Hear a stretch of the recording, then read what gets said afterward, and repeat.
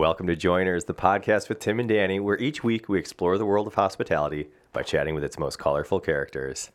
Tim, I got to tell you, I'm riding quite high right now. You are? Yep. I am too. But do you think it's for the same reason? Well, I have not taken anything today. Have you? Just caffeine. I know you haven't. Not a caffeine guy. No, yeah. This interview is a great one. It was very good. And we recorded it yesterday. We usually do the intro, outro on the same day.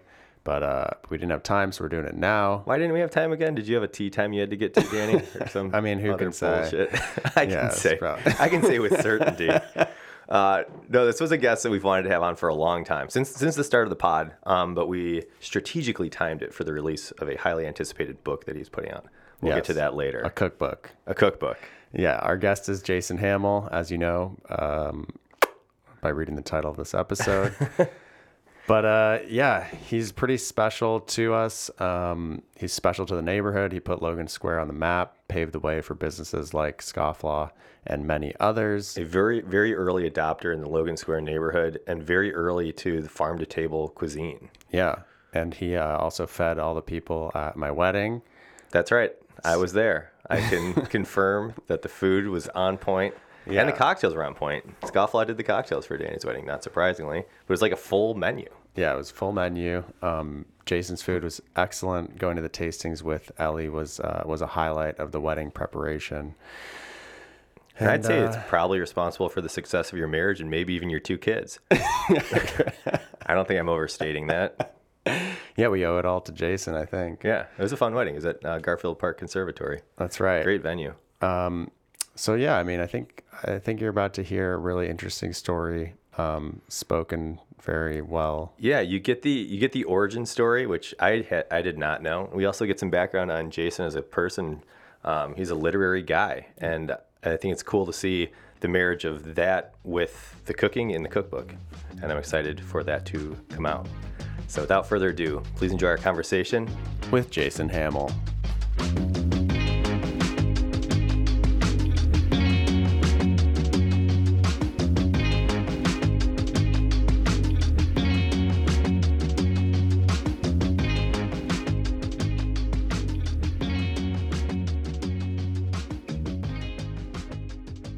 Jason, welcome to the studio. I'm glad to be here. Thanks for coming on the pod. And we're looking forward to the release of your new cookbook. It comes out October 4th. So we've wanted you on the pod for since the beginning, yeah. I think. Oh, and I think so. That. Now I think it's good timing.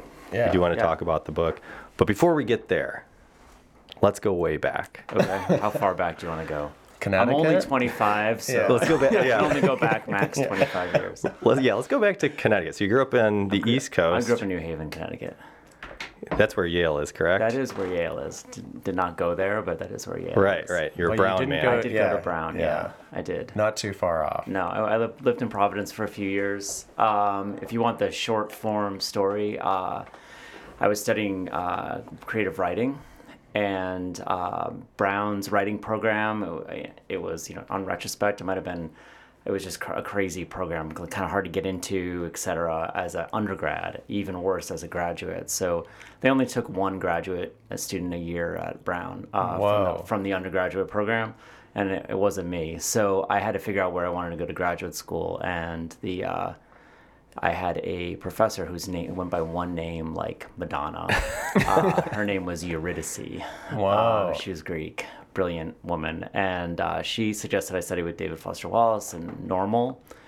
And that's what I did. But between that, I lived in Italy for a good chunk of time. I lived in Bologna and played guitar in a cover band.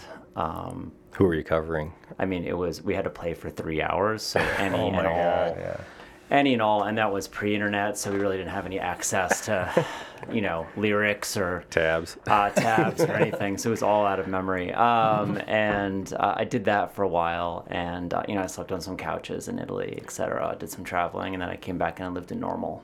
Was music always a big part of your life? It was in high school. I wasn't great at it, but I played in bands throughout high school and into college. And then how about food? I mean, it seemed like, from what I've understood, you went to Italy to get in touch with family roots. I've been really fascinated by family roots and sort of the disillusion of that, just like the the erosion of them in my family. Not from any fault of my family, just fault of time, you know. Yeah. And what I realized when I was writing, you know, despite the writing program being very avant-garde and like everyone was like, you know, battling to be the weirdest of the weird in that in undergrad. And it's funny thinking back on it, but I realized, you know, I was instructed to write what you know, which is what everybody says about, you know, being a writer. And what I knew was, you know, being in it, like trying to find the weirdness in your own family. Yeah. So some of the evocative things that I brought to my writing when I was in college were, you know, had to do with my grandparents. And I wrote this one story about pasta and my grandmother, and it wasn't as like nostalgic and, you know, tepid as it sounds. It was kind of a weird story. And the Eurydice was like, yeah, that's it. That's your obsession. And I'm like, so it is. It's like being Italian, and what that means when no one thinks you're Italian, or you don't, you know, you didn't grow up in the Bronx, or you don't have an Italian name or whatever. Yeah. And I just sort of started digging into that, and then ended up actually moving there and learning the language. That's cool. Do you still speak Italian? Very not well. I'm trying to keep baseline understanding, and Yeah. every morning I'll like watch, you know, like I'm at the gym, I'll watch Italian TV or listen to podcasts in Italian. What struck you about the culinary world in Italy? Well, I wasn't a member of the culinary world in any way. I had no money. But I guess when you were there, when I was there, one chance thing was for 1 month I got to sleep in this tiny little.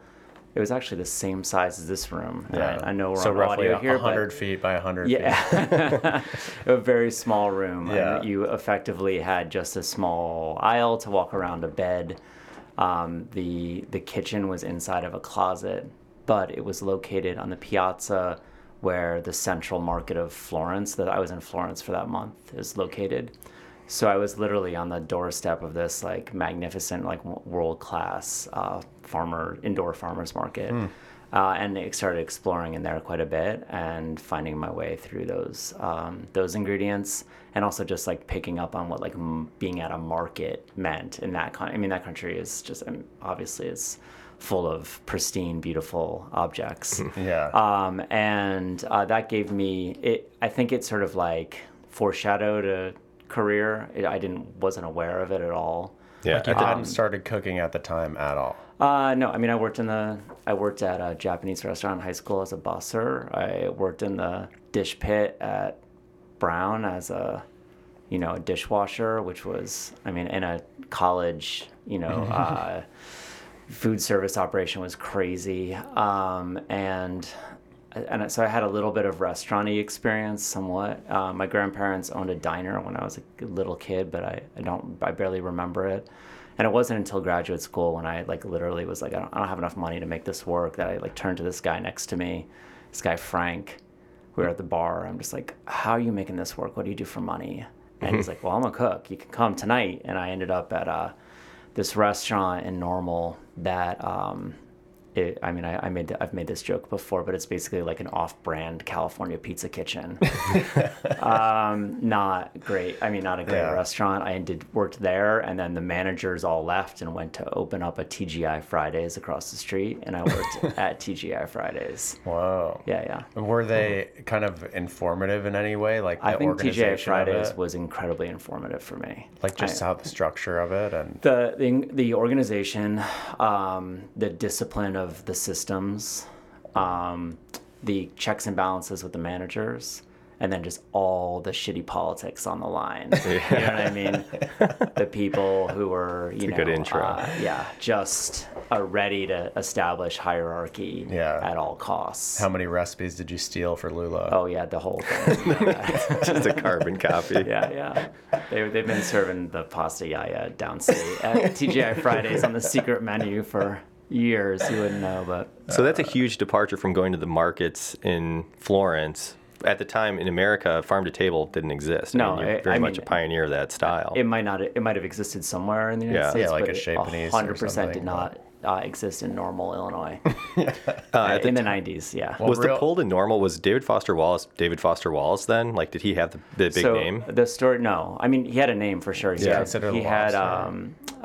No, he only had Broom of the System and Girl with Curious Hair out. So he was a young, up-and-coming writer with a massive new book about to hit the marketplace. Infinite Jest. So I was there the year Infinite Jest came out. Wow. Whoa. And witnessed, the rise of David. How did he seem throughout that process? I mean, I could talk a lot about David, and others have. He's a real complex and difficult person to know. And Tim got me a book about. of his tennis writing for a birthday present a long time That's ago. brilliant stuff. Sure String did. Theory, right? Have you read it? Of course. Oh, good. Yeah, it's great. String Theory? Yeah, String Theory is great. It's brilliant. We're big right? tennis people. So, Oh, you are? You yeah. must be excited right now, right? Yeah, exactly. My We've been wife, texting my wife all has night. gotten obsessed with tennis in the last couple of years, playing tennis. Oh, that's awesome. I grew up, speaking of tennis, like my dad was a real charismatic figure. This is the very Italian side of my family. And, he was a gambler and was at, did, the things that you would expect one episode character of The Sopranos to do. But he was a major tennis guy. And my funny story is that I used to go to the U.S. Open every year. I mean, the U.S. Open is on right now as we're recording. We used to go every year, and he'd pay off the guy at the gate to let us in for whatever it was, like $40. But we wouldn't have seats, and so we'd go in the grandstand and just wait for someone to get up to use the bathroom for the game and run down to their seats and sit there. And then when the people came back, we'd move to somebody else's seat the whole day. Yeah. My dad sold programs at the U.S. Open, so we went as kids as well. Yeah, we went across the paths. Yeah, we could have. But yeah. Anyway, big so I tennis mean, time. I don't know if we were telling the story of getting here, but I moved here to Chicago after being in Normal for a year and a half. And did you move for a job, or was it just you wanted to get to Chicago? I Is that wasn't, the natural progression from Normal? Normal wasn't for me, and Chicago was. Yeah. The story, which again is one that hopefully people haven't heard me talk about too often, but I moved up to Chicago in '95, and I had been told about Logan Square as a place to live for a young artist. And so I got an apartment sight unseen, was again pre-internet, and I moved in with my girlfriend, and both of us had heard about this coffee shop down the street. I was a coffee shop guy. I used to write in coffee shops, read in coffee shops, just part of my 90s community, both in Providence and then even in Normal and in Italy. I would just constantly be hanging out at coffee shops, cafes. So on our first day, we went to Logan Beach Cafe, which is at 2537 North Kedzie. We walked in, we sat down in the window, and there was a chalkboard menu, and it said Leah's Amazing Soup.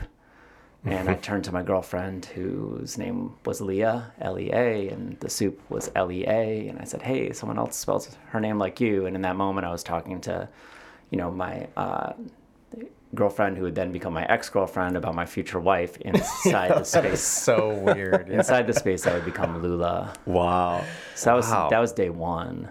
That was day one of living in Logan. Yeah. Wow. What an origin story. Yeah, it I've got is a a good cool origin story. story. The table is still there. It's right in the window. It's table cool. 51. So what was the first gig in Chicago? Did you stick with food? I actually worked at Uncommon Ground as a cook for a little while. And then Leah and I, we started a soup company. So we used to make soup and then drive it around and try to sell it to cafes that didn't have kitchens.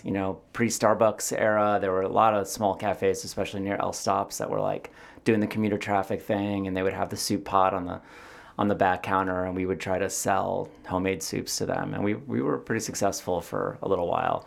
And we had a deal with the Logan Beach Cafe where we would make soup for them in exchange for using their kitchen. And that's kind of how we started. And how did you and Leah end up together? We opened a restaurant, and then, other relationships ended. And you weren't so you were just together when business you opened partners. it? Yeah, for years. Oh, I didn't know that. I mean, not years, but it was 2 years. Wow.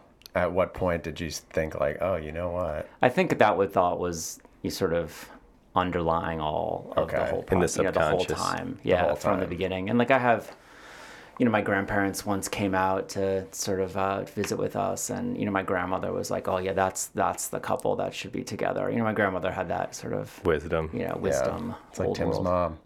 Yeah, my mom was our matchmaker. That's She my meet sussed it cute with out. Shannon. Yeah, Yeah. she introduced us.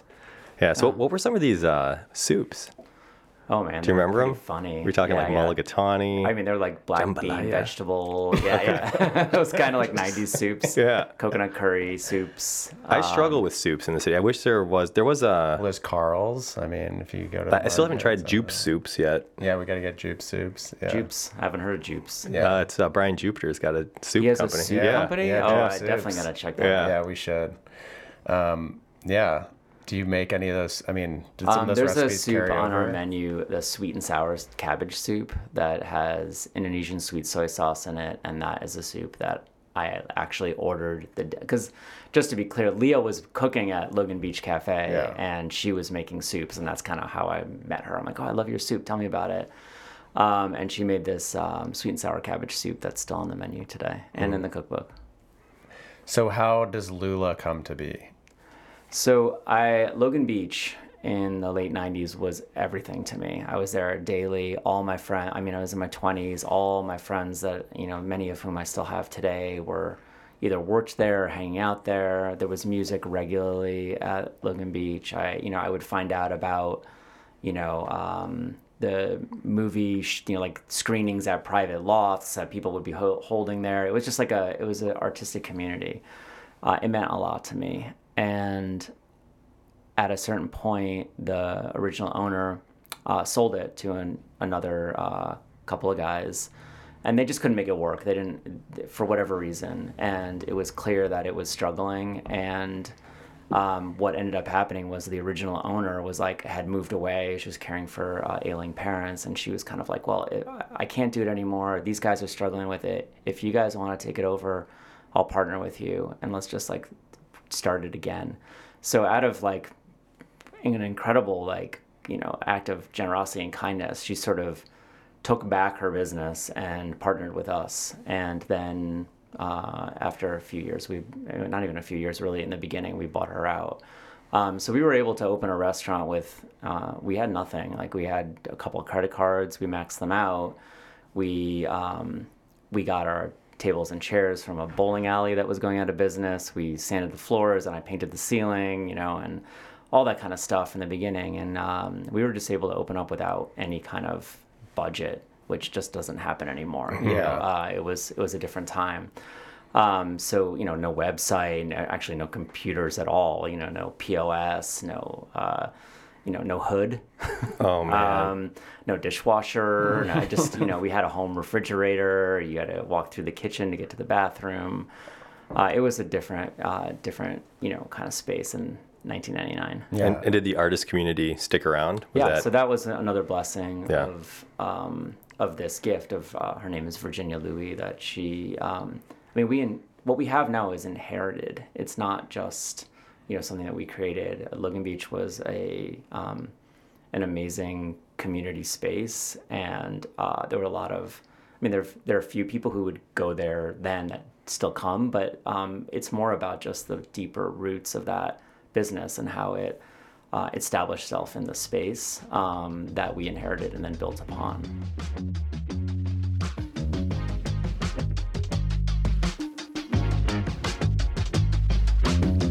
This episode is brought to you by Scofflaw Old Tom Gin, a tasty, versatile spirit.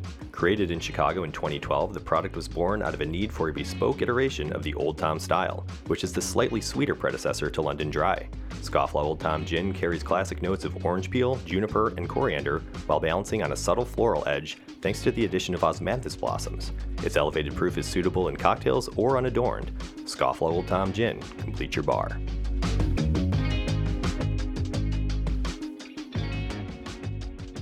How was the reception from the beginning? I think it was great. I don't even remember. I mean, it's I don't. No one's paying attention. We didn't get reviewed. There was no It took a long time before we got a mention in the reader, and then the reader was talking about the art shows and the music shows that we were doing. It wasn't it wasn't a judgment.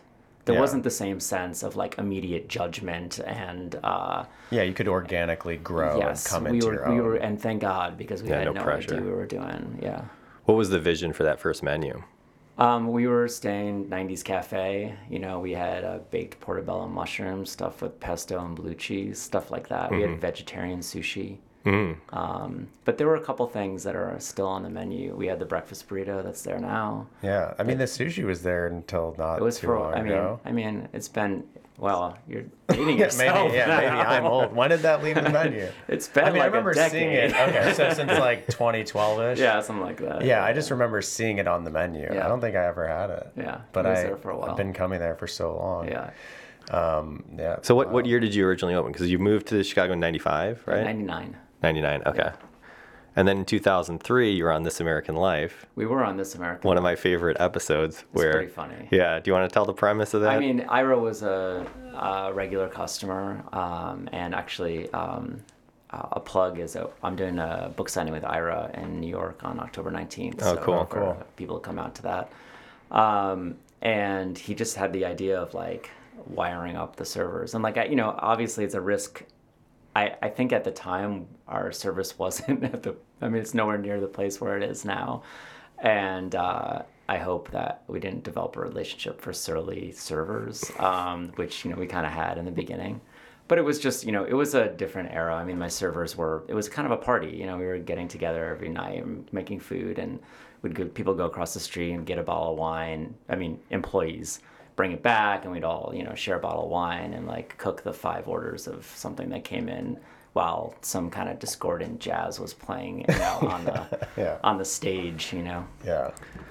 But the premise for the listener, the premise of the segment was the episode's called "The Allure of the Mean Friend," Right. And it was a social experiment of sorts where they were trying to see how the treatment of customers affected the tip. And they essentially found out, there is a spoiler here, so if you haven't listened to it, it is a good listen. Turn this off now. But they do find that for this next 30 seconds. Yeah, the more disengaged, I guess, the server is, the better the tip. That was, yeah. I don't know if the data really would stand up to scrutiny. It makes for a good listen, though. It does make for a good listen. I can tell you after 24 years that is not the case. And that niceness does pay. Yeah. Yeah, eventually we've gone back to niceness. Yes, There was an era though where it was a mean era. Yeah, there was kind of a mean era. Yeah. Oh yeah, for sure. Soup Nazi, which you already referenced. Yep. Yeah, I mean, I think some places still feel like they can get away with it, but there's less tolerance, I think. I mean, that's absolutely not the way we think about service today. No, I know. Yeah, not you guys, but you know, there's some other people. You're just talking about Scofflaw, right? Just ourselves, yeah. You could have a mean night at Scofflaw and take the data from that over time. Yeah, we're just going to listen Wednesdays. to that episode and be inspired. So how did the menu, I guess, were you always doing local sourcing and working directly with farmers, or did that come after That came after. I mean, in the beginning, I didn't understand that. I didn't really know how to cook professional or even at all. And so the first year was buy a bunch of cookbooks. You know, I wanted, you know, roast a leg of lamb. So we went to like the Greek, Leah's Greek, we'd go to like the Greek grocery and like talk to that guy and get a whole leg of lamb from the grocery store. And then I'd bring back and I open the book, like Jacques Pepin's La Technique, and like look at the book and like cut the lamb and figure it out and then sell it. And you have like 3 orders and that would be plenty for a Friday night. And we existed like that for a while. And then we got a hold of, someone gave me Charlie Trotter's Vegetables book, which is a beautiful book and walks through dishes month by month. And that was one of the first times I was ever like opened up to the idea of like how seasonality would work in a Midwestern, you know, space. So I immediately got obsessed with Trotters and researched like where they were buying vegetables, and we actually started going to places and buying those vegetables. So the first thing I did was go to Cornell and Sons Produce and the old produce depot and on the, you know, the south. It's not the south side. It's more by Roosevelt, Blue Island. And we knocked on the door and we're like, hey, we saw you in the Charlie Trotter books. Can you let us in? And they let us go in this like, you know, massive, you know, 10,000 square foot refrigerator and just dig in there and take, you know, baby scarlet turnips or white asparagus or, I don't know, purple potatoes. And purple potato is a great, like, late 90s, ingredient, and bring them back to the restaurant. And that was the first time I saw, like, sort of these exotic vegetables. And then I befriended this chef used to come in, Kelly Courtney. I don't know if you remember. She had Mod, where Violet Hour is now. Oh yeah. You got to go a couple of iterations back to get Before there. my time. She was a Best New Chef winner in maybe 2000. She used to come in before Mod was open, and we would talk. And she was the one who brought me to my first, like, Green City market that year. And on the way, she's like, "You really got to, study Alice Waters." And I was like, "I mean, I've read The Color Purple. What else do you want me to read?" I've read, and I named the books of, Alice Walker that I had read. And she's like, "No, you don't know. It's Waters, and here are some books." So then it was Chez Panisse for me.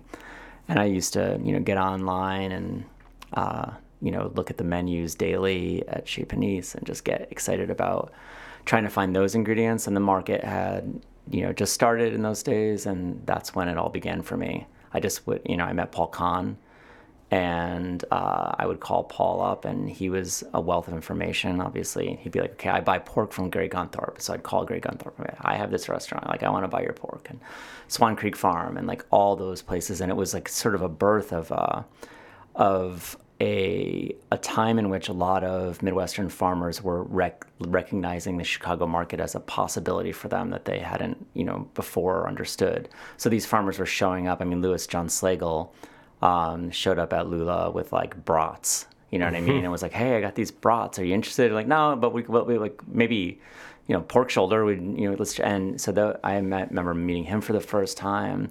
And then all the all the farmers that go to Green City, and it was a beautiful time of, like, sort of expansive growth of that market and of just food in general in Chicago and sourcing.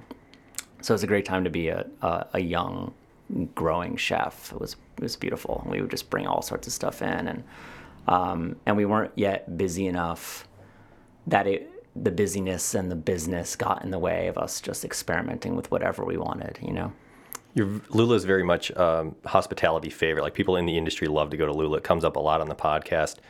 Was that around the same time that you started to build kind of this hospitality community alongside this artist community that kind of got Lula off the ground? Where chefs coming from Trotter, like, because Logan Square is very different now than it was at the time. You were kind of like a first serious restaurant there. Were you getting attention, I guess, from the community at that time?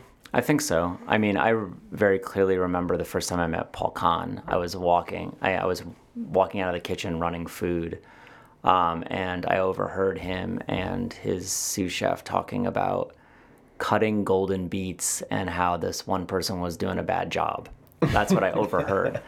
And I went up to them, I was like, "Are you guys cooks? Are you, like, do you work in a restaurant?" And he was like, "Oh, I'm Paul Kahn." And I was, and obviously I knew who that was. And I was like, "Oh shit, I should have known." I remember running back into the, into the kitchen and being like, "Where's table one? I gotta cook table one." And, like, table one's, like, walking past me, the food for table one. I'm like, "No, I gotta look at that." And it was fine. He enjoyed it. But Paul was there, and I think it was like, just being a restaurant that served food all day long was one quality, but I really think it's, like, taking the seriousness of the sourcing and the care that goes into that to that kind of service, to a casual service. Mm-hmm. I definitely think we were one of the first ones that were doing that in Chicago. And it seems like the techniques were constantly elevating, as you've described. Like, if you wanted to learn how to make something, you learned how to make it, and then you kind of refined and refined and refined. And then, I feel like Lula has been hitting its stride for a very long time at this point. Like, when did you feel like things had, were gelling, I guess? I don't ever feel that way. It's probably a good thing. I'm a born critic, and one of the things that I'm working hardest on is, like, doing some self-acceptance, both personally, like, of me, who I am as a human, but also of Lula as a establishment, which is really hard for me. What are the things that you struggle with? Like, what do you wish were different? I mean, at the moment, like today. Yeah. I mean, every day we come in with a list of things that we want to improve. Certainly, it's a hard space to work in. It's, you know, the 2 rooms, the upstairs, downstairs. It was never built to be a restaurant. Yeah, it's like you a know? labyrinth. It's odd, and When I was down there, I was like, whoa. Yeah, Like the you're first time I surprised. ever went down there and saw like the inner workings of everything, I was like, oh my God, this is wild. Yeah, it's like one of those children's, you know, I don't know, books or movies where like there's like a tree or a building and it looks kind of normal, and then you go enter and you could go down, Yeah. like, you know, There's so many different multiple paths. Yeah. It really is a labyrinth, but it's a tough place to work. And I'm always trying to find ways to not just lighten the load, but to make it more efficient and easier to work in for the team. But in terms of like what needs to be better, it's always, I mean, right, as you know, I mean, you're in the business, like it has a gravity towards ruin. You know what I mean? It's just always like food is something that you bring in, and it's the best the moment that you bring it in, Right. and then it's only getting worse, and you have to rush to like make it as good as it was when it was picked. And the same is true for like services. Like you have to be like on top and like prepared for every service, and there's a tendency to fall behind. And the way that you correct for that is just making sure you manage your resources right. So I'm always thinking about how I'm managing resources and what I can do to manage them better for myself. And like, I also have, like, what I'm saying is I got to be patient. Like the change takes time. And I've had 24 years, and I don't think it doesn't ever just like plateau. I mean, people are always asking me like, does it get better like owning a restaurant? I'm like, not really. It just doesn't plateau off and then just sort of like the problems change. Problems change, and the same ones exist, from day one till day whatever this is. In the beginning, seemingly, you and Leah were there all the time together, and then things change. Kids Obviously, you have a family. Yeah. So how did you kind of navigate that, and who's, I mean, the first thing that changed was Nightwood.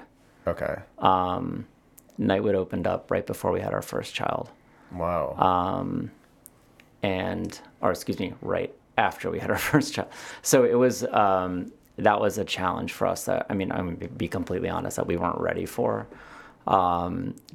As new parents and trying to expand in the way that we did, it was hard for us to manage that. And that's when Leah and I kind of, separated our roles. She was cooking in the kitchen, like fully pregnant with my daughter Izzy, until the end. And Wow. She was managing Mother's Day brunch on May 16th, 2011, when she had my son. Like she was she was on the floor Sunday brunch, fully like pregnant, and had a child later that day. That's wild. It's wild. That is wild. Yeah. So she's tough. But that said, like those were the things that we were really struggling to manage. Like we wanted to grow, we wanted to do this other project, but like it was hard for us to manage that time. And whatever, you learn lessons in that sense. And Nightwood was a great restaurant, and so great. And I miss it all the time. And Jason did great. Jason did great work, and Sarah did great work, and John did. And it was the team that we had in the front of the house was terrific, and the space was great. And I cooked there the last year we were open. I loved being there every day, but I couldn't manage Lula, and that it was impossible. And have 2 kids, it was not possible. So and Marisol opened at that same time, and so it was all like just a little bit too much. I guess a couple of questions. Does Leah miss being in the day-to-day all the time? She does, yeah. Do you think that she will one day return? I don't know. We can ask her. Come on back. No, but she's like her pursuing episode. like music. She's doing a lot of music, and she's got other things that she wants to do. Yeah, we need to have a Leah episode. Yeah, she's a brilliant musician, and she should spend as much time on that as possible. Also, kids take time. Sure. Now I got a 16-year-old, so she takes less time than before. But like, they take time, and also, we're getting older. It's like, it's a young, it's harder to do the hours that I used to do, and she used to do now. Physically. Seemingly you're there quite a lot. I'm still there a lot. Yeah. Which is pretty impressive. I feel good. I'm impressed with myself for doing it sometimes. How does sharing like Lula and Marisol compare to Lula and Nightwood? It's completely different. So my Marisol gig is a consulting gig, and someone else is running that. I mean, someone else is running that restaurant. Was it hard for you to just like let that be? It was until the pandemic, and then the pandemic really showed me like how to focus and to decide like what things I had space for. So while I'm still, consulting there, I'm not there as much as I was pre-pandemic, which is okay, and they're doing a good job. Sounds like a good way to figure out the balance. Yeah, exactly. Pandemic did a lot for that. Yeah, it made people realize what worked. I know, like Matt Eisler was talking, he's like, I realized I'm a bar guy. Like that's what my strength.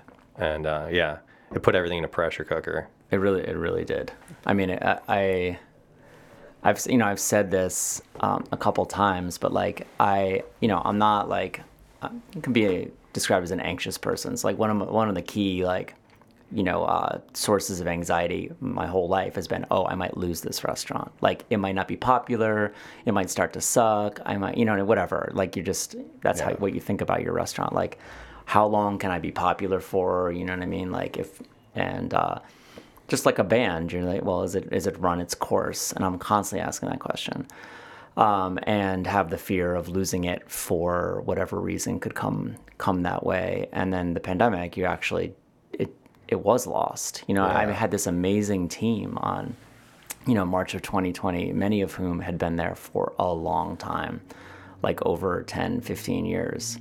And we were really close. And a lot of them didn't come back. A lot of them moved on to other things, which is, they're doing really well.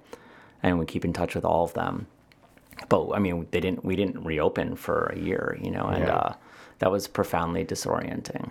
That's something I think about too, is like the fear of losing something, especially when you're a business owner. And I think when your identity is associated with that, it's like, if this fails or goes away, what am I? I thought about that a lot early on with stock. Yeah. Like, did you wiretap my therapy session this week? That's that question. We have the same anxieties. Is like, I've spent so much time on this. If it fails, what does that say about me? And then where do I go from here? Who am I? Yeah, I ask that all the time. Like as a civilian, like if I just walked away or like lived somewhere else. It's like this is all I know at this point. It is all I know. I think you would passionately pursue something else. I hope so. I mean, I don't want to be lost like I don't know, an untethered astronaut, maybe just floating off. I think you're anchored by your relationships and your families and the community. You are. Sure, And like I recognize now that like if Lula were to close, I would definitely have. There's such a root system around Lula that there would be endless opportunity to like work on other things, which I might want to do at some point. I don't know how long it can last. Can it last? I mean, can it be like Zuni? I have no idea. I think so. You've probably been a pro. Oh, go ahead. No, mine was so much more fear based with Scofflaw. Like we put all of our resources here. We have a lot to lose. This better work out. And so I was just there so much for those first few years, and then I kind of like. Yeah, I don't know if I was burnt out, but it was just like, it was not sustainable to me at that time. I think you open more concepts, and probably that anxiety gets spread over multiple things. I think exactly. It was kind of like the therapist, solution. Danny. We'll get through it together. But something that you said that I did want to ask you about, you have people who are very loyal, who've worked there for a very long time. What do you think the secrets are to keeping people for 10, 15 years? Okay, so I think there's several. I think it's a great place to work. I want it to be. It's not perfect, and we make mistakes, but I think ultimately we listen and we grow and we make changes based on feedback, and I think that's healthy, and people see that and they want to work there.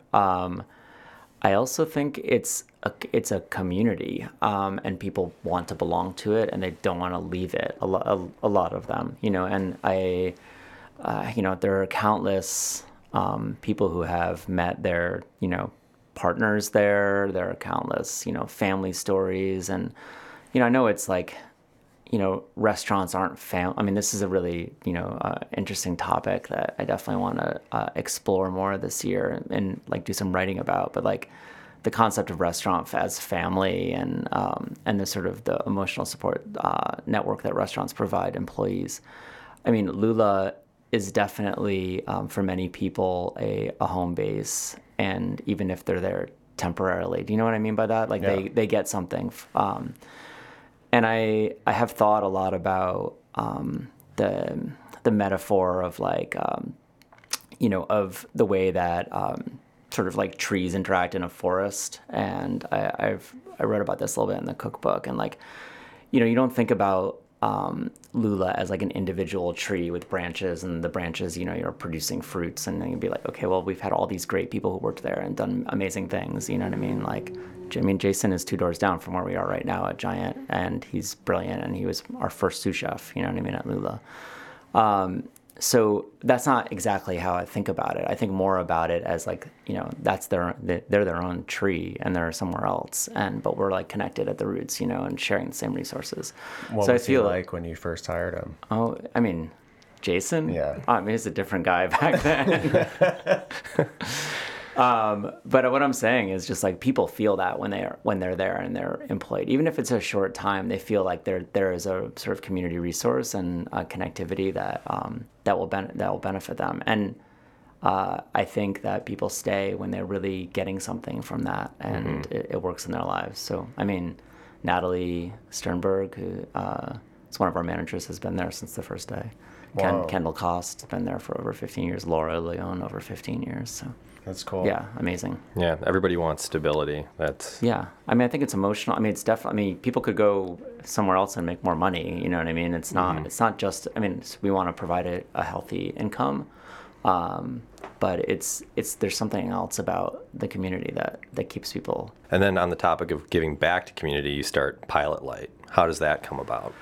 Pilot Light came about when there was a like sort of call to arms by Michelle Obama and the Obama administration for chefs to go back to schools. That was actually the name of the program, Chefs Go to Schools, or Chefs Get Back to Schools, or something like that.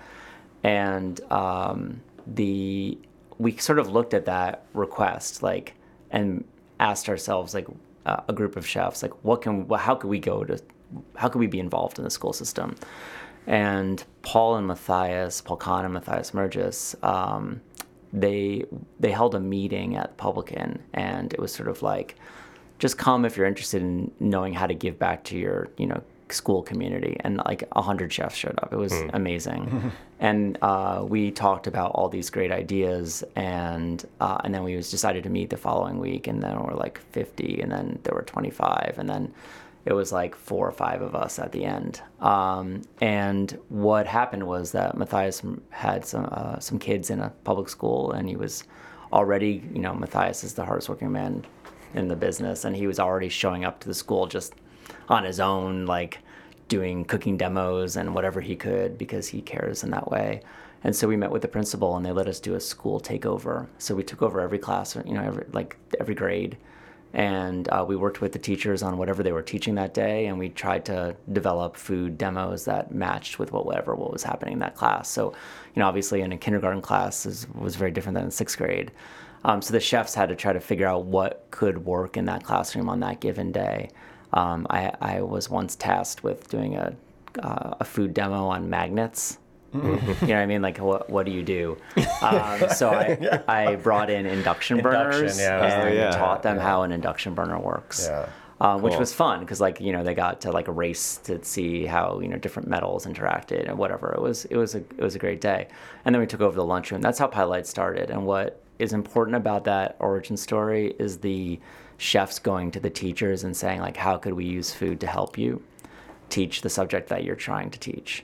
And that's what Pilot Light does now. We work with teachers to create curriculum that will work in their school systems, and now we're across the country. It's not just in Chicago. So teachers apply to be part of a fellowship where they're trained. They get professional development credits and money. They get paid, yeah. So that and they bring that curriculum work back to their classrooms wherever they are. That's very cool. So was it First Lady Michelle Obama at the time, and was this a national effort, or was this a Chicago national thing? effort, and there was an invitation that went out for chefs to get involved in their school systems nationally. Did it take off elsewhere? I actually don't know of any other programs that came out of that other than ours. I'm sure there are many, but I always, I know that is a key part of our origin story. Cool, and it's still going. Yeah, very much so. Cool. Okay, so Lula has been around for a very long time, very successful by all of our measures that we use. What inspires you to do a cookbook? Like, at what point are you like, okay, now is the time? Yeah, seems like a natural fit as a writer. Was it always on your radar? It was on my radar. Yeah. I've always wanted to do more writing. There have been a few opportunities that I've had over the years. I wrote a little piece for Lucky Peach. It was a while ago, about economics in the restaurant industry and like the connection of the economic model and culture and kitchen culture specifically. That really opened up opened up some doors for me, but also opened up my mind to like the possibility that I could do this. And but I never was given enough space to like really say anything. And Phaidon came to me. Phaidon is the publisher of the Lula Cookbook, because another chef had eaten at Lula and thought it would be a good fit. And I just never had the time. I mean, I tried to write a proposal and it just took too much. I'm so busy. I'm working so much. Like, when am I going to find time to do this? So I eventually did get a proposal together, and then the pandemic happened. So I got the proposal together, like I think in February 2020. Oh, man. And then and I was feeling good. Like February 2020, I'm like, I had a great team. Like Lula was humming. I felt really, really solid about where we were headed, and that's when I wrote the proposal. I'm like, okay, I got time to do this, and then the pandemic happened, and I during the pandemic is when I wrote the book. But again, I mean, I just didn't have a lot of time. I was like, working and then going down in the basement and like typing stuff up, and I wrote the book myself, and that was like the key important goal for me, is not to have like a ghostwriter or someone helping me do it. You can always kind of sense that, like the Agassi autobiography. Well, yeah, I had no idea, because like I'm sure in certain deals you pay enough money and the ghostwriter name is not listed. Mm-hmm. Yeah, and you can pay for that. Yeah, so that's I think what happened with the Agassi book. That certainly would happen. It's still a fun read. I recommend it for any time. It is a great. It is. Yeah, it's very entertaining. I didn't know that, and Tim was the one that was spoiled it hired. for On a side Ghostwrite note, who are your favorite tennis players of all time? I mean, I love Federer. Federer's my guy. Yeah, Fed. I mean, Nadal now. I don't know. I mean, I'm excited to watch like Fritz and Tiafoe do some stuff. Mm-hmm. I mean, Fritz is looking very good right now. Alcaraz is a machine. I saw him at the Open last year, and I'm like, this guy's, you got to watch him. I wish Kyrgios was healthy enough to play, because it's just so fun to watch. What about of all time, like of the last 100 years? I love Borg. Agassi. Pete Sampras. Gotta love Pete. Yeah. American hero. What about the 70s? Mats Wilander. Yeah, all right, there you go. Yeah, I don't know any. Those are guys I saw play on like the senior tour. So my like a key moment for me is the U.S. Open semifinal. I can't remember who Connors was playing. It was a quarterfinal at U.S. Open when Connors had his comeback in '91, and my dad was a massive Connors guy, and my dad. Was a big guy. I know, we're on a podcast. You can't see me, but I am not a large person. My dad was like, 6'2" and like 280 and a former athlete.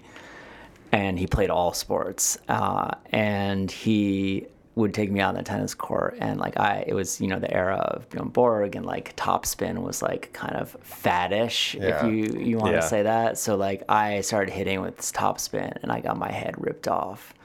And, my dad was like, don't give me any of that like sissy bullshit. You got to punch the ball, punch it. God. And he was like, took the racket and he was like punching the racket like this. and he was really unhappy with my interest in spinning, in Borg. And so then when Connors made a comeback, and I don't know if you've ever watched this game. It's a quarterfinal match in U.S. Open. It was a night game, and we were watching. And he was an old man at that point when he, was coming back. And he had an amazing couple of points to win that game, to win that match. And his interactions with the crowd in New York were just unbelievable, and it was like one of the best moments to be with my dad watching that of my life. And if you were to bring it up on YouTube right now, it could definitely produce a tear. You know what I mean? Like, yeah, we gotta watch it. Yeah, we'll throw it on. We'll find it after this. All right. Anyway, so good. Connors would be the 70s hero here for, tough, masculine dudes of the former era. That would be my dad. Yeah. I loved watching just McEnroe and Connors go at it. They hated each other. Oh, yeah. McEnroe would make fun of him because I guess Connor's mom taught him how to play. She must have been the one behind the topspin. And have you watched Djokovic do his impressions? Yeah. Yeah. The serve impressions? No, the impressions of famous players. I've seen him like imitate people's serves. Yeah, the serves. The serves. That's I pretty haven't fun. seen him do his impressions. All right. No. This is taking a tangent. Hasn't it? Yeah. I do a mean McEnroe impression. I do it right-handed though. Oh, yeah, I'll show you sometime. We're expecting to hear it. Yeah, you got to work on the left.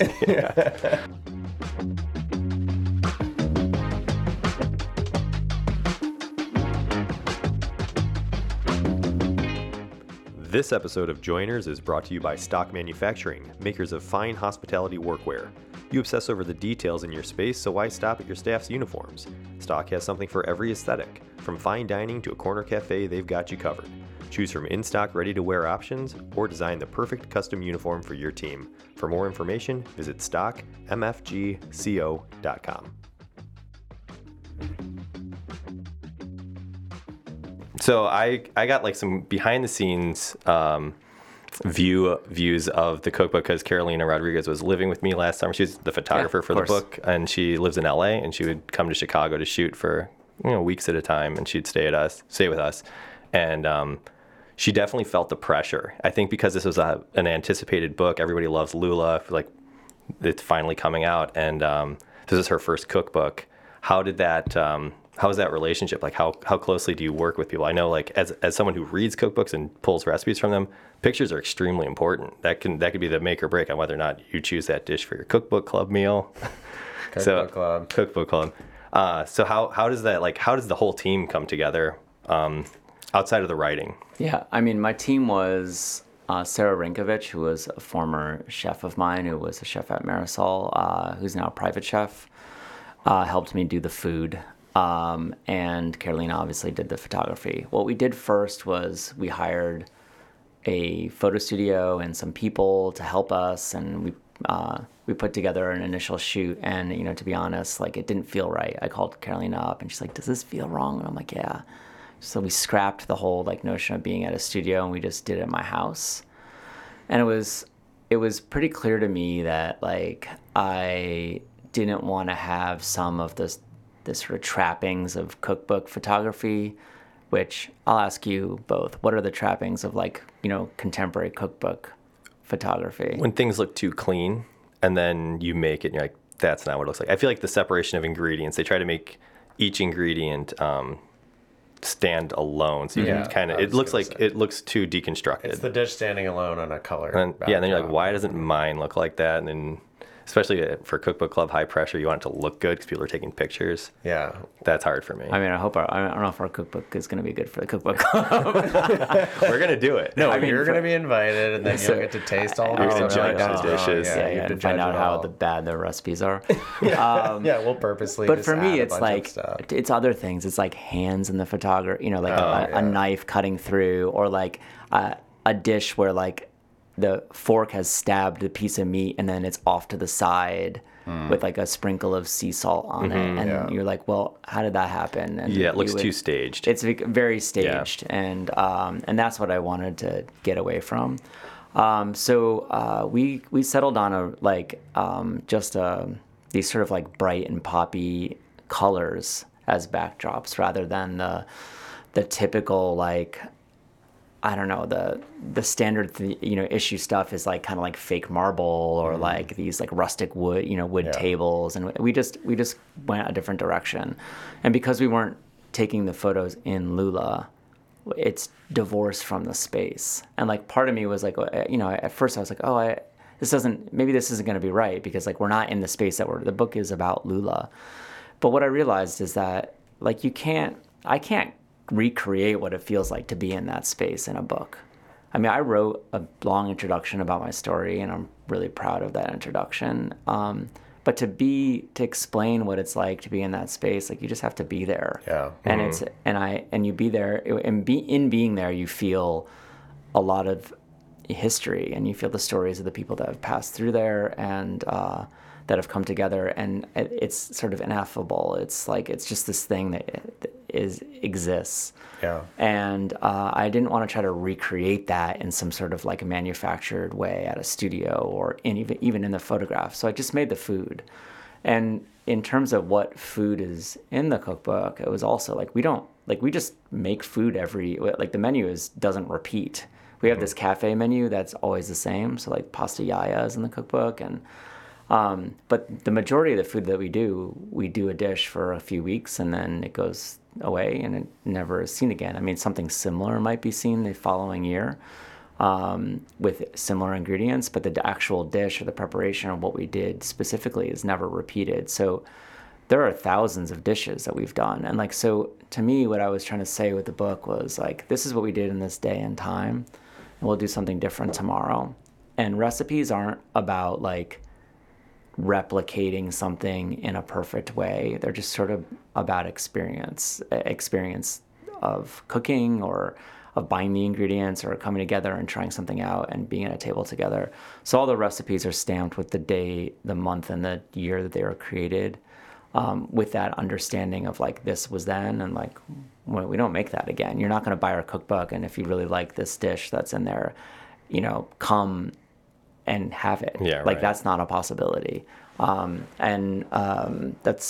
it's a different way of looking at a cookbook. And I mean, hopefully people won't be turned off by that. I could see someone will be like, well, I see it in the book. Like when can I eat that? And that's not. Then they missed the whole point. It. Yeah, read exactly. the intro. Yeah, read the intro. Yeah, that's something I try to work on cooking is like when you start out cooking from books, you want to follow everything to the word. And then you do have to pivot and you do have to relax and be like, all right, maybe this ingredient isn't available. You have to kind of work with the seasonality of things. We recently did one where the salt levels were just like totally off, and we all like felt that. Like it called for X amount of salt, and then we tasted all these dishes and the salt levels were like so high. You have to adjust. Like you don't know what salt they're using. Like right. Sometimes it's not specified. You could have a heavy hand with your salt. Maybe they're leveling off the, I mean, I say this very clearly in the book. Like recipes for me should not make the same thing every time. Mm-hmm. Yeah. And the work of being a chef is to be there every day and to address the sort of like the dynamic qualities that are happening in food in the moment. Yeah. And the pan isn't going to be the same heat. Like the leeks are going to be twice as big today because it's a week later and they had time to grow. Whatever is happening, you have to adjust to it.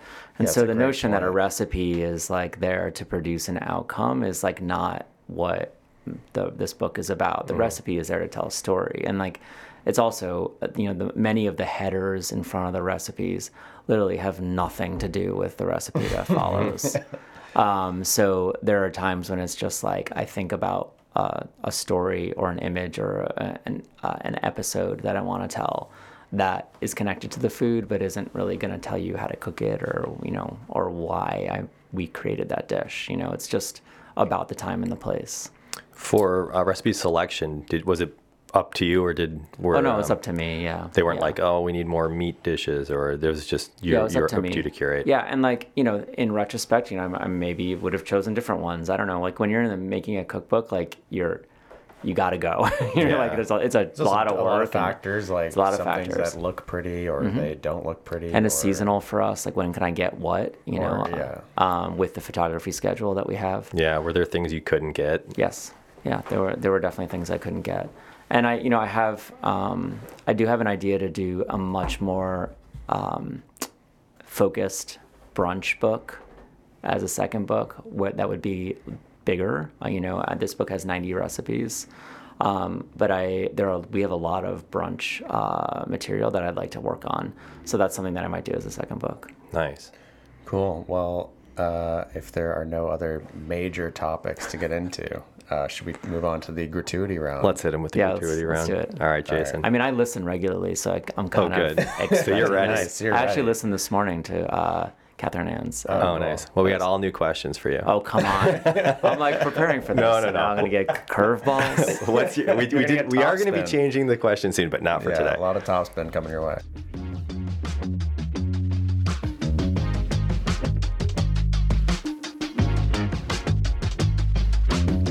Hey, Danny. Yes, Tim? Question of the Bronca varieties. Is that all right? It's totally cool with me. They are one of our sponsors after all. Terrific. Okay, the sponsor is Bronca International. That is the company. Yes. Fernet. So what's Fernet then?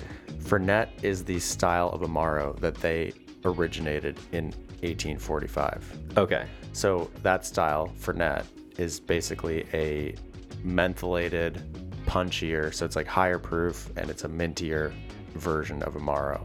Okay. I get that. It's a minty punch. Yep, and it has since spawned many imitators. Got it. And those also go by the name Fernet, but they're not Fernet Branca. Right, Branca is the name of the distillery, Fratelli Branca. So it's Fernet Branca. I got it. That's all.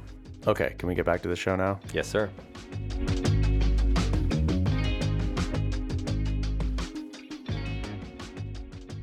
So what is your death row meal?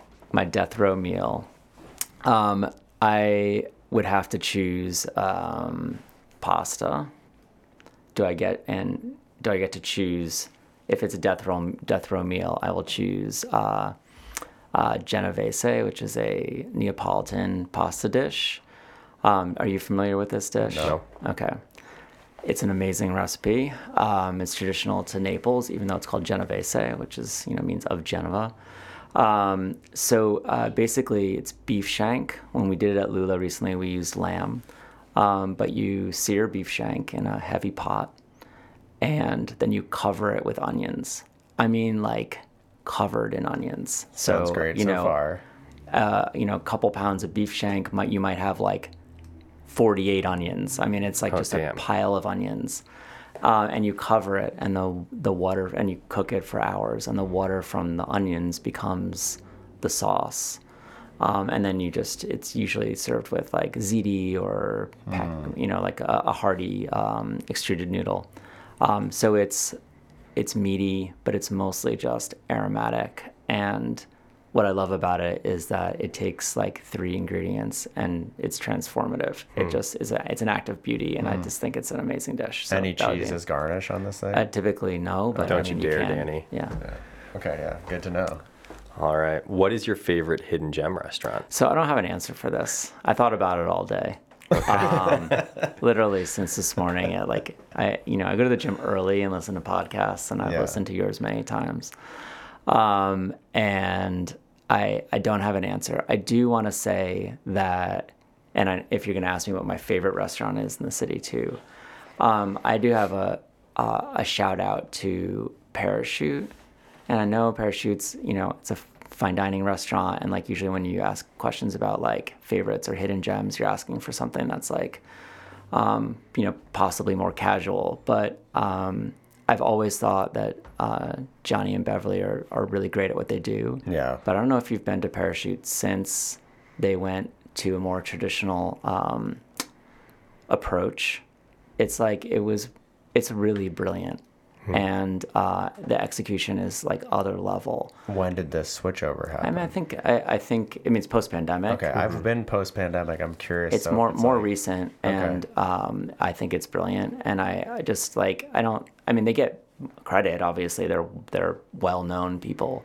But I think it should be recognized as one of the best restaurants in the country. All right. I think that's around the same time they started using stock uniforms. It was the there you go. No, we've been talking to Johnny and Beverly. We need to get them on. Yeah, we've tried. Yeah. They're tough. They're busy at the restaurant. They are, and they have a large family. Yeah. I mean, Beverly's like, email Johnny. I was like, and Johnny says email Beverly. They're passing us off. Johnny worked at Lula the year before opening Parachute. Oh, I didn't know. I didn't know that either. And he was cooking, just like working there in the mornings, and then going and like laying tile, whatever he did. I just love that restaurant. Yeah, it's great. All right. Favorite fast food? Okay, so this is a running joke. I don't really eat any fast food. We figured that actually. And I assumed. I was asked this question at an event once, and the one thing that it's not like I'm against it, and I certainly had I've certainly had plenty of McDonald's meals in my life, and one of the things that I would get is a fillet of fish. Yeah. And I like the fillet of fish, and I know that is not everybody feels that way, and that's a strange my choice. mom and brother love it. Yeah, no, it's got a cult following. It's got. I'm like the part McRib. I'm part of the cult following. I eat a lot of filet of fishes. You do? Yeah. All right, so you're with me. I mean, obviously the fries are second to none. Yeah. But at this event, I was like, I like the fish sandwich from McDonald's, and I got roasted. Booed out of the building. All right, we will accept that. That's a solid answer. Yeah. All right, what is your favorite cocktail? I mean, I also don't drink very much. That was my other, like trepidation coming to this podcast. No, So it must have to be very special. It's special. I like bitter things. I like things that have Amaro in them, and gin. So I mean, you can see where I'd be headed. But like I heard you say to Catherine Ann today, like if you gave me like you're gonna go and create a cocktail after being given some options. But I'm a big fan of like light, not heavily boozy cocktails and things that are very bitter. Okay. So even my kids are huge fans of Chinotto, this that's bitter soda. the bitter soda, and I'm like a Campari fan. But I mean, that's not very serious. I get that. No, I mean, this is all great information. Okay.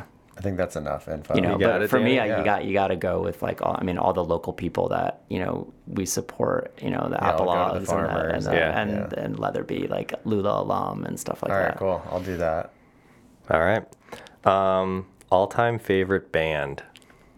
All-time favorite band. Yeah, I understand you had a prestigious wedding guest perform. Yeah, I did tell him that you had a very Andrew special. Bird played at our wedding. Yeah, that's crazy. That's great, right? Yeah. All-time favorite band. Okay, early E Street Band. Wow. Yeah.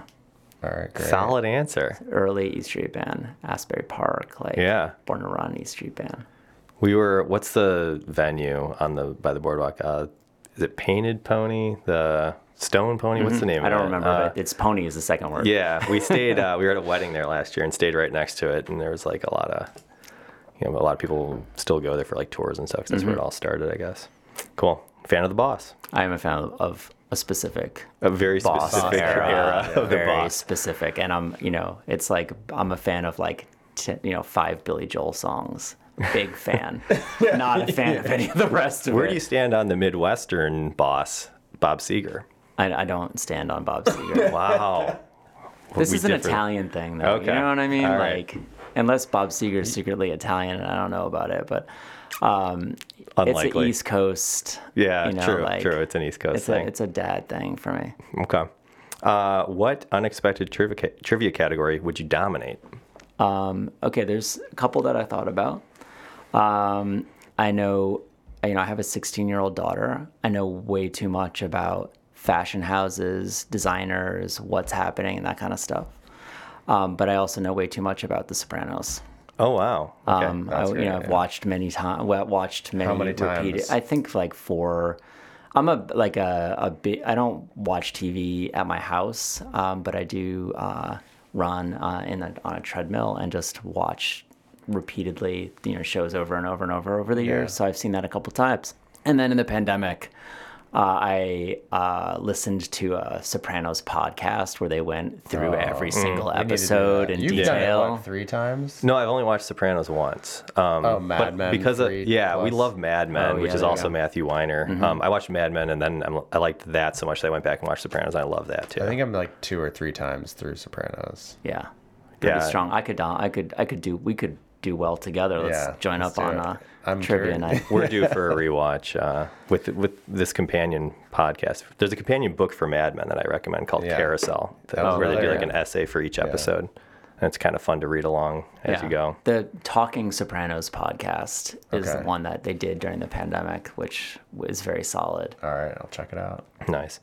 All right. To what do you attribute your success? I show up a lot. You know what You I are mean? always there. I'm always there. So showing up, being present, is is definitely like, well, what for me that I can do for my team. But I also, I contribute it to my team. They are a great team, and we talked about how many people I've had that have stayed for a long time, and it just builds upon itself. So I think they're the real secret of the Lula success. Nice. What is something that bars or restaurants do that might annoy you? That might annoy me. I'm with the QR code. I'm done with the QR code. Time to go. It's time to It's a retire. relic of an old era. I do struggle with that. I don't mind so much like losing the tactile menu, although I prefer the tactile menu. What I don't like is the confusion about whether or not you're supposed to order off the QR code or from a human. And like, I also don't think it's great to wait for the guest to like make that sort of like choice because the disengagement is happening. That said, this has been a hard couple of years, and I don't really begrudge anybody's practices. I do begrudge things. Like I was in Maine recently. My mom lives in Maine now. And on our way out, like we were a big group of people, my family, I think there are 3 nuclear families together. And we went to like a brew pub, and it was a huge space, but they had these aisles, and it was pretty busy, but they had plenty of tables, and the party was 12 people. So they had, you would need 3 tables of 4 to seat that party. And they were like unwilling to change their server sections to accommodate the group of us. And they sat us at 3 different tables. That kind of thing where you're putting like the operational, like, just like this is how we do it ahead of any kind of like sensibility of like need is something that bothers me. Yeah. Yeah, that's a good one. That's a fresh one. An early memory I have is my dad and I were at Dodger Stadium, and we go to the TCBY, which is like frozen yogurt. I know what TCBY is. I'm from the East Coast. Yeah. They had it. I'm just saying for the listeners. They had to change that name. Was it me and you talking about that? No idea, but anywho. Yeah. My dad is, he's going to get a frozen yogurt, and he's like, hey, could you just do like, half vanilla and then half chocolate?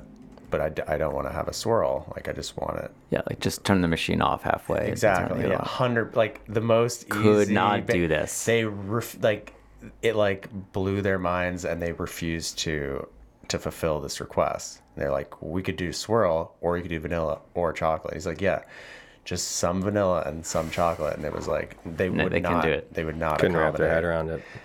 And it was just like a similar thing where like it's such an easy solution to make someone happy. But there's like whether they had trouble ringing that up or whatever the situation. I'm well known for saying yes to way too many. I want a burrito with 1 over hard egg and 1 scrambled egg, and the scrambled egg needs to have egg whites.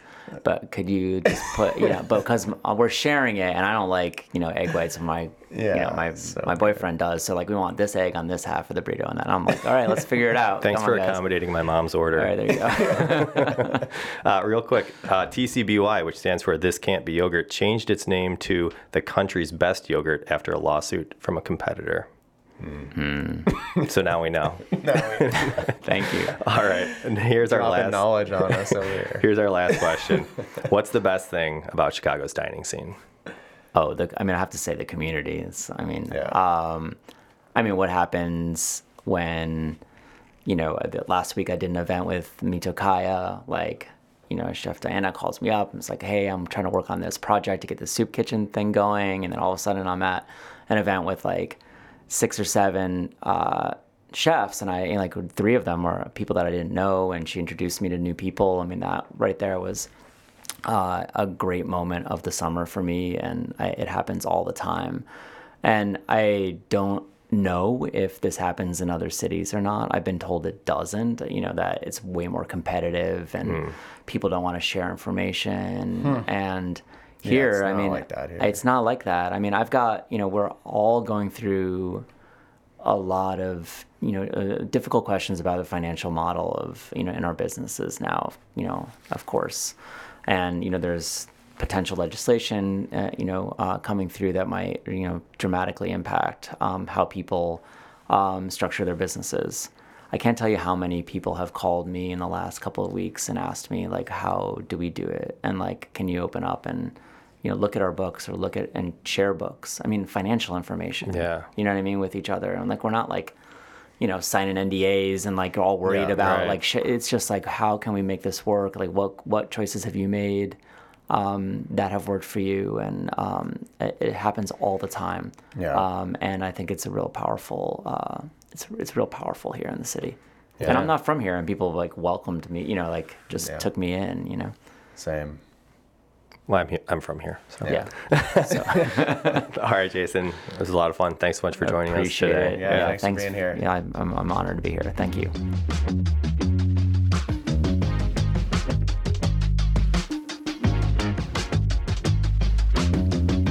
And that concludes our conversation with Jason Hammel of Lula Cafe. Thanks for listening. And remember to check us out on Instagram at JoinersPod for exclusive content. And also, if you're so inclined, please like, subscribe, and drop a review for the Joiners podcast. And tell 10 of your closest friends. Yeah. And tell 10 close friends and 3 enemies. This episode was produced by Matt Haddock, music by Captain Cuts, and reels by the one and only Joe Guzzo III. Thanks for listening. We'll see you next week.